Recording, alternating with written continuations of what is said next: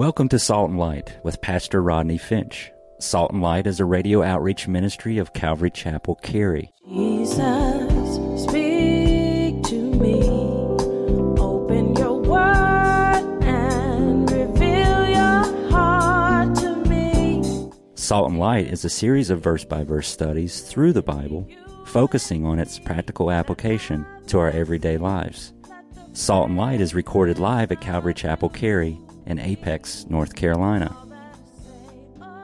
Stay tuned. At the end of the program, we will give you information on how to contact us, so be sure to have a pen and paper ready. Today, Pastor Rodney will be teaching from the book of Luke, chapter 12.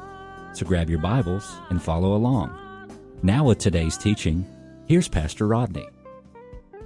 Listen, we want to pray about everything and spiritualize everything. And Lord, you transform my mind. Listen, there is only one way to have your mind transformed, and that is to know the Word of God. When you put the Word of God in your mind, are you listening? I'm trying to help you. If you put the Word of God in your mind, get that garbage out of your mind by replacing it with the Word of God, your mind will be transformed. And you will begin to walk in the Spirit, and you will begin to feel more holy, and to feel more sanctified, and to feel like, and to know that God loves you, and to know that your salvation is secure. Are you listening? And to know that you're born again. The battle is all for the mind. Seriously, it's not even for your heart. It really is for the mind, because what you think will direct and determine how you walk. Can I get a witness from anybody? Thank you. All right. That's the truth. So Jesus is saying in Luke 12:35, he says, live your life without getting snagged up and tripped up and caught up and tied up with the things of this world, and let your lamps be burning, because this is a dark world we live in. Let your light shine. We know the song. This little light of mine, I'm going to let it what, saints? This little light of mine, I'm going to let it. You got to go shine. I don't think the song is right unless you do that shine. This little light of mine, I'm going to let it.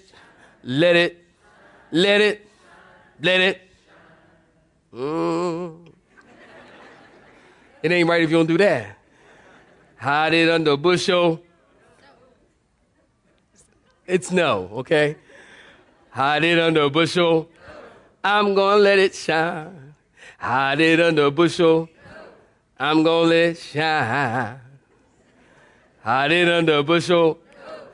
I'm going to let it shine. Let it shine. Let it shine. Let it shine. Woo! I was just kidding. Calm down, people.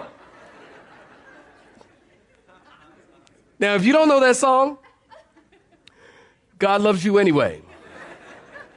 Everyone knows that song. Now, why is it important to keep your lamps burning or keep your light shining? Listen, because you can be ready. Watch this. You're going to love it. You can be ready for work all day long, but if you don't have the proper equipment, such as illumination, your readiness doesn't matter. You can have the inward willingness to serve God, but not have the illumination you need to serve well. Psalm 119, 105, you know it well. Your word is a lamp to my feet and a light to my what? Path. In other words, you need the word of God to effectively do the work of God.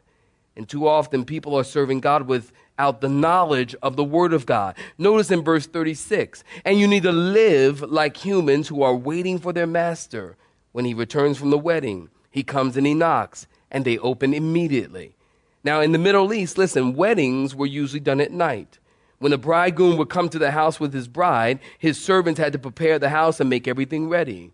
And the servants themselves had to be girded and ready when they came home. And the servants would treat the bride and the groom like a king and a queen. And so the servants needed to be ready at all times, because a bridegroom could come at any time. Got a pen? Did you know that there are 260 chapters in the New Testament? And Jesus' return is mentioned approximately 318 times in those chapters. That's one verse in 25 that mentions the Lord's return. You see, when you're expecting the return of Jesus, you know what it does? It alters your attitudes and your actions. and it alters your relationship with the physical. Notice in verse 37, blessed are those servants whom the master, when he comes, will find watching. I say to you, he will gird himself and have them sit down to eat and to serve. The return of Jesus, listen, and perhaps you will agree by round of applause. I believe that Jesus Christ could come at any moment. I believe in the imminent return of Jesus. And it's very interesting because every so many years, somebody writes a book or comes out with a DVD or a book or whatever to tell us when Jesus is coming. Now, we believe he's coming at any moment, but the Bible is very clear that no man knows the hour nor the day. But these guys, they write books and they, I call them date setters who are really upsetters because they write books and they try to date Jesus' return. There was this one guy by the name of Edgar Weisnot, and he wrote this book. I know, I just got that second service. Actually, I said that this is my fourth time saying it. But wise not. This guy, he wrote this book called 88 Reasons Why Jesus is Coming in 1988.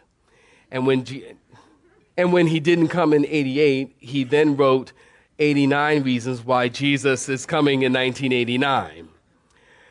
No man knows the day nor the hour.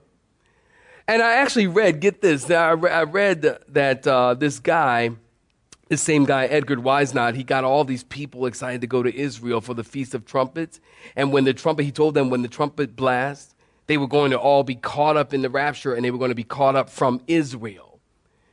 Come to learn that sometime later, this guy, we learned later, that this guy had actually bought round-trip tickets going to Israel. Okay, in case that went over your head, that means that he didn't believe what he was preaching. He told these people we're going to get raptured from Israel. Well, if that be the case, why didn't you buy a one-way ticket? Say amen, church. Goodness gracious. He didn't believe it. No man knows the day nor the hour. Now, with all that said, let me tell you when he's really coming. Just joking. Anytime. Look at verse 39 in your Bibles. If the master of the house would have known what hour the thief would come, he wouldn't have allowed his house to be broken into. Now, just by show of hands, be honest. You're in church. Be honest. Show of hands. Have you ever had your home robbed? Your home robbed. Okay, that's actually a significant number of people. Some years ago, we had our home. We were living in Southern California, Oceanside, California. Backs up right up to Camp Pendleton. And we had our house robbed on Christmas Eve. It was honestly, all our presents was wrapped, everything. We lived in Oceanside, California. And our house was robbed on Christmas Eve. That was one time. And then another time our home was robbed, but we actually had been robbed. We were getting robbed like every 6 months in this house. I'm serious. We're going to an insurance company. They're like, oh, you got to be kidding me. And I'm like, no, we really got robbed. No, you guys got a scam going on. No, we don't. We really did get robbed. We got robbed like every 6 months. At one point, we came home from this one time. I'll never forget it. And apparently the thieves had come through the back, and they pushed a couch up to the front door. So, you put your key in, you turn the doorknob, and you push, and you get a little resistance. So you push, and push. And finally got in the house and realized we had been robbed. I go to my wife's dresser drawer, and she had some jewelry up there, and the jewelry was gone. And even then we went in the kitchen. The kitchen was ransacked. Went in the freezer, and y'all, they had stole the chicken. Now, they were some ghetto thieves.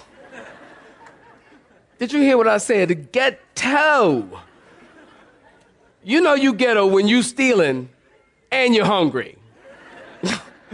I'm like, what, you couldn't have left a chicken? Take the jewels, sell them, and buy your own chicken. They stole the chicken. And then, honestly, what was the most shocking thing about the whole scenario was that we had this German Shepherd who wasn't a thoroughbred. And hallelujah. He wasn't a thoroughbred, so I told Elvira, I'm like, okay, the chicken's gone, the jewels are gone, and the most shocking thing to me is that the dog is running around happy. I'm like, what in the world is going on? I'm thinking the dog is happy. Look, when I come in the house, listen to me.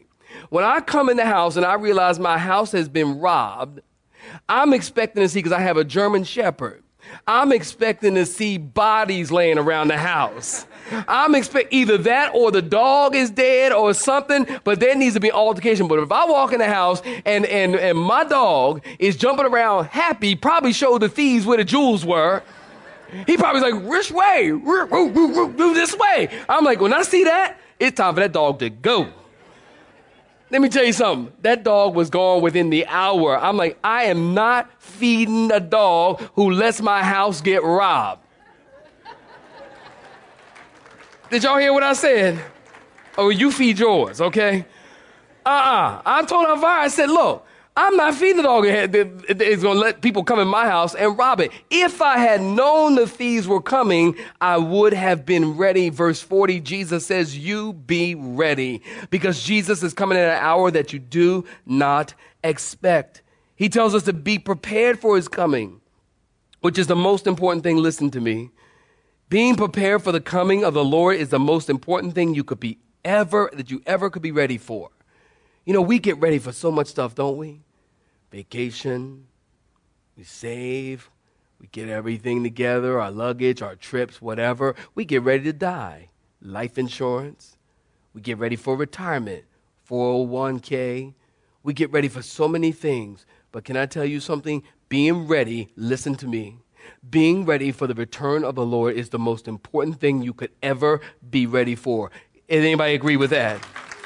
Most important. The Bible says he's coming at an hour that you do not expect him. He could come at any moment. Now, if you're taking notes, you write this down. In the Bible, there are two comings or two returns of the Lord, of Jesus Christ. First of all, the Bible says he is going to come for the church. Well, that's talking about the rapture. 1 Corinthians 15, 51 and 52. We shall all be changed in a moment, in the twinkling of an eye. The twinkling of an eye is the Greek word atomos, A-T-O-M-O-S, atomos, the smallest glimmer of time, in the fraction of a second, in an instant. This corruption will put on incorruption, and this mortal will put on immortality. The first coming of the Lord, he's coming for the church. The second time Jesus comes, he's coming with the church. The first coming of Jesus is the rapture of the church, and that could happen at any moment. And that's the healthiest thing for you to believe. And it's the healthiest thing for you to be prepared for. Why? Because in 1 John chapter 3, verse 3, you write that down. It says, everyone that has this hope of Jesus' return purifies himself. The return of Jesus Christ has a purifying effect on your life. Listen to this. Your knowledge of a certain thing will cause you to act a certain way. Your knowledge of a certain thing causes you to behave a certain way. If you're on a date at the movie and you believe that Jesus could come any moment, you will keep your hands on the popcorn. Let the church say amen. Your knowledge of a certain thing causes you to act in a certain way. Nothing makes you a more cautious driver than to know your license is expired. Amen. You ever notice that when that, amen, it's happened. My license has been expired at one time, not recently. And, but when it was, I was actually going to the DMV to get it reinstated. That's my story. I'm sticking to it. And but nothing makes you more a cautious driver than when your license expired. When you realize that your license expired, all of a sudden you're a good Christian driver. Knowing that Jesus could return at any time has an effect on you. Now listen, I love prophecy, and I love talking about the end times. But we have to understand that the point of prophecy is not that we can sit and ponder the prophetic. The point of prophecy is not to build an eschatological position. The point of prophecy is to live like we actually believe that he's coming. Can the church say amen?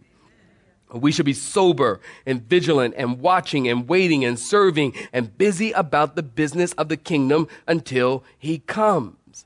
Notice in verse 41 through 44, Peter said, Lord, are you talking to us or to everybody? Notice what Jesus said in verse 42. who then is the faithful and wise steward. So he's talking to stewards. Now, everyone in this room, listen, is a steward of someone or something. A steward is someone who takes care of something that belongs to someone else by definition. So, fellas, you have a wife. You are a steward, listen to me, of God's daughter. Wives, your husband, you are a steward of God's son. If you have children, I will pray for you.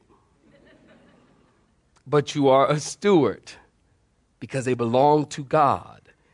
We're stewards of something or someone. Listen at this. You're a steward of your health.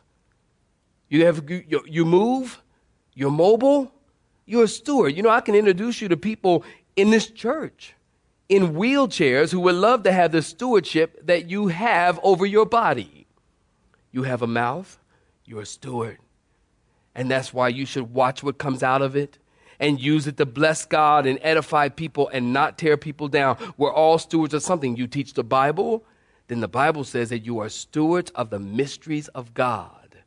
We're all stewards of something. And as stewards, we are to be faithful. 1 Corinthians 4:2.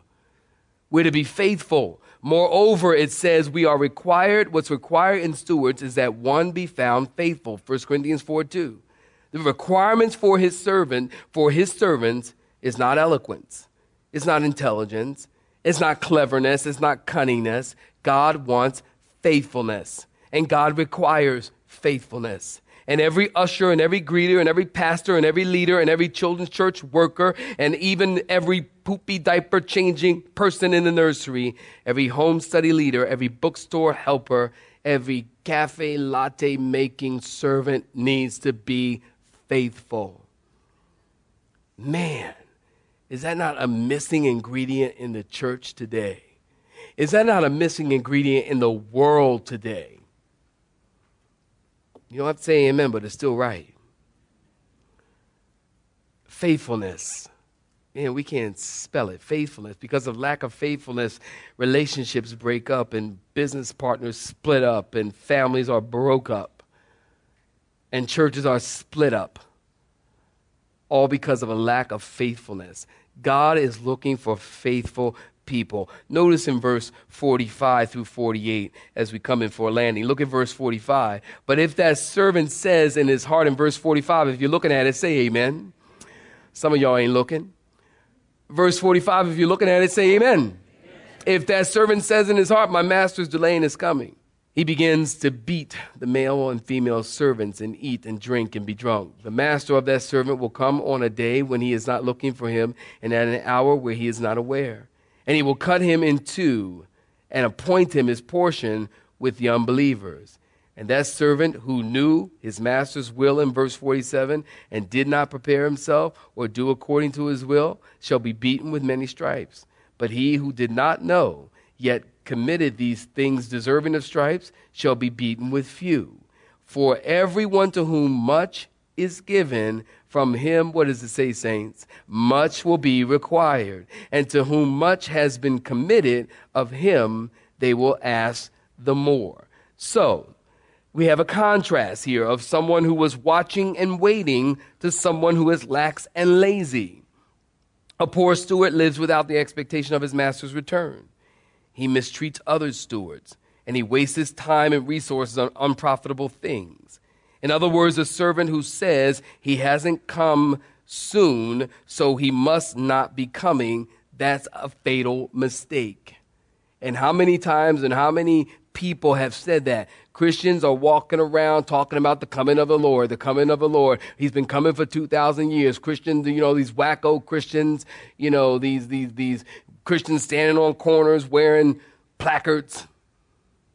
These screwballs in the mall talking about the coming of the Lord. He hasn't come yet. He isn't coming. That's a fatal mistake for two reasons. He hasn't come. Number one, he hasn't come because he's giving you time to repent.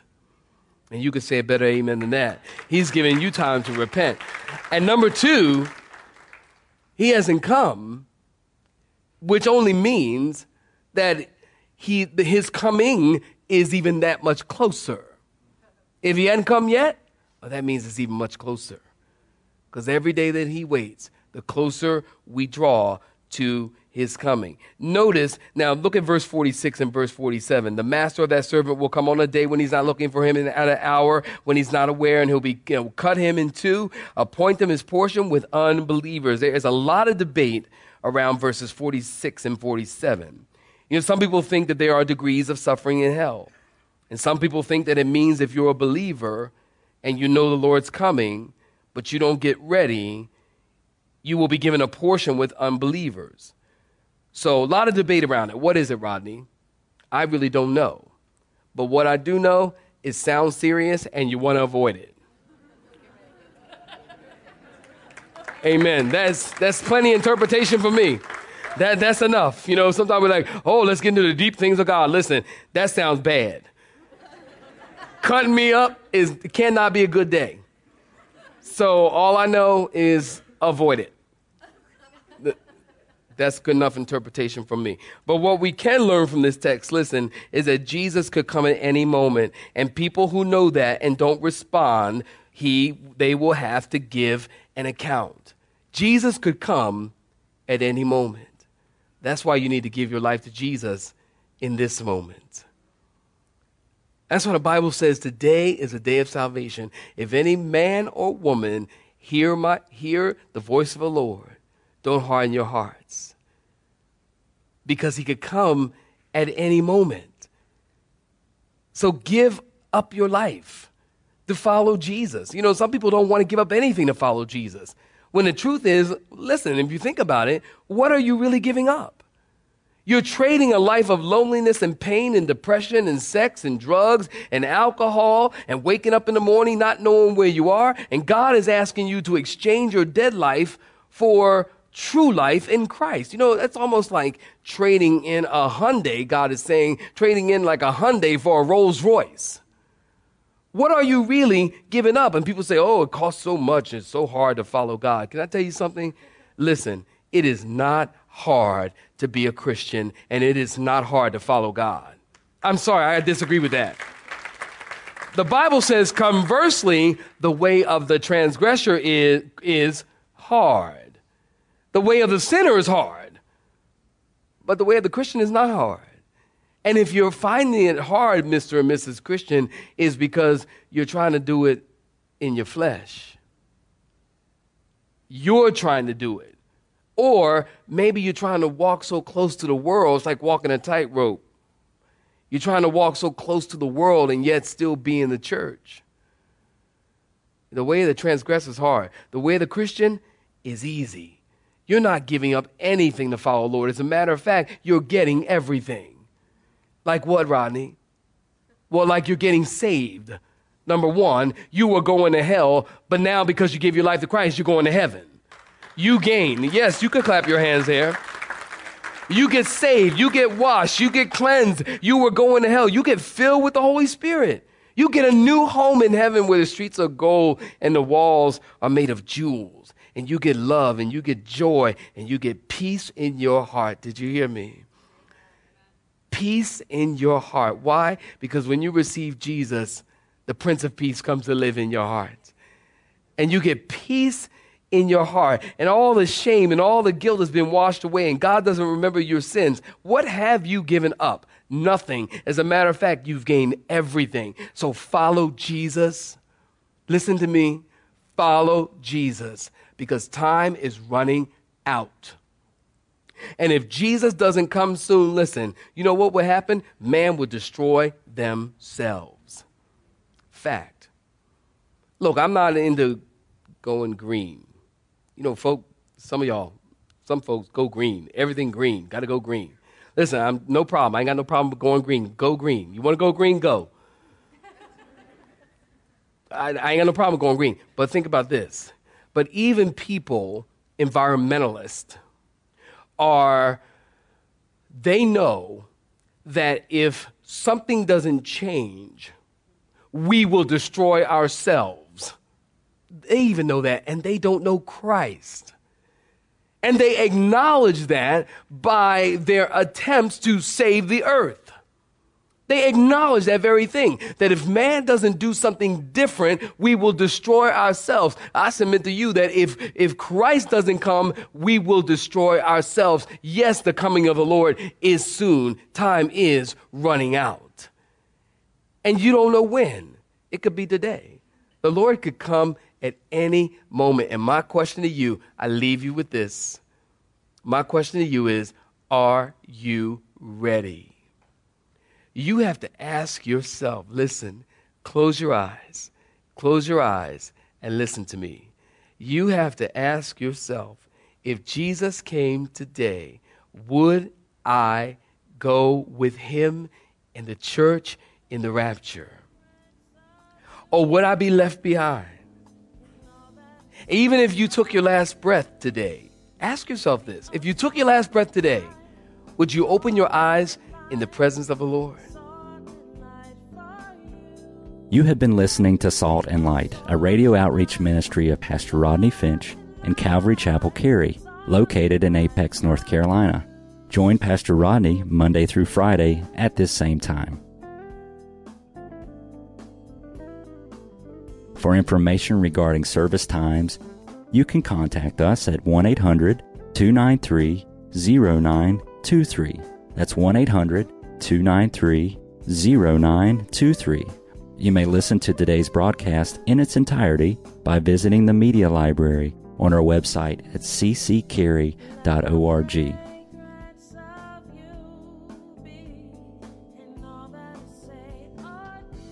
We would like to thank you for tuning in to Salt and Light and pray that you have been blessed. Until next time, may you be salt and light.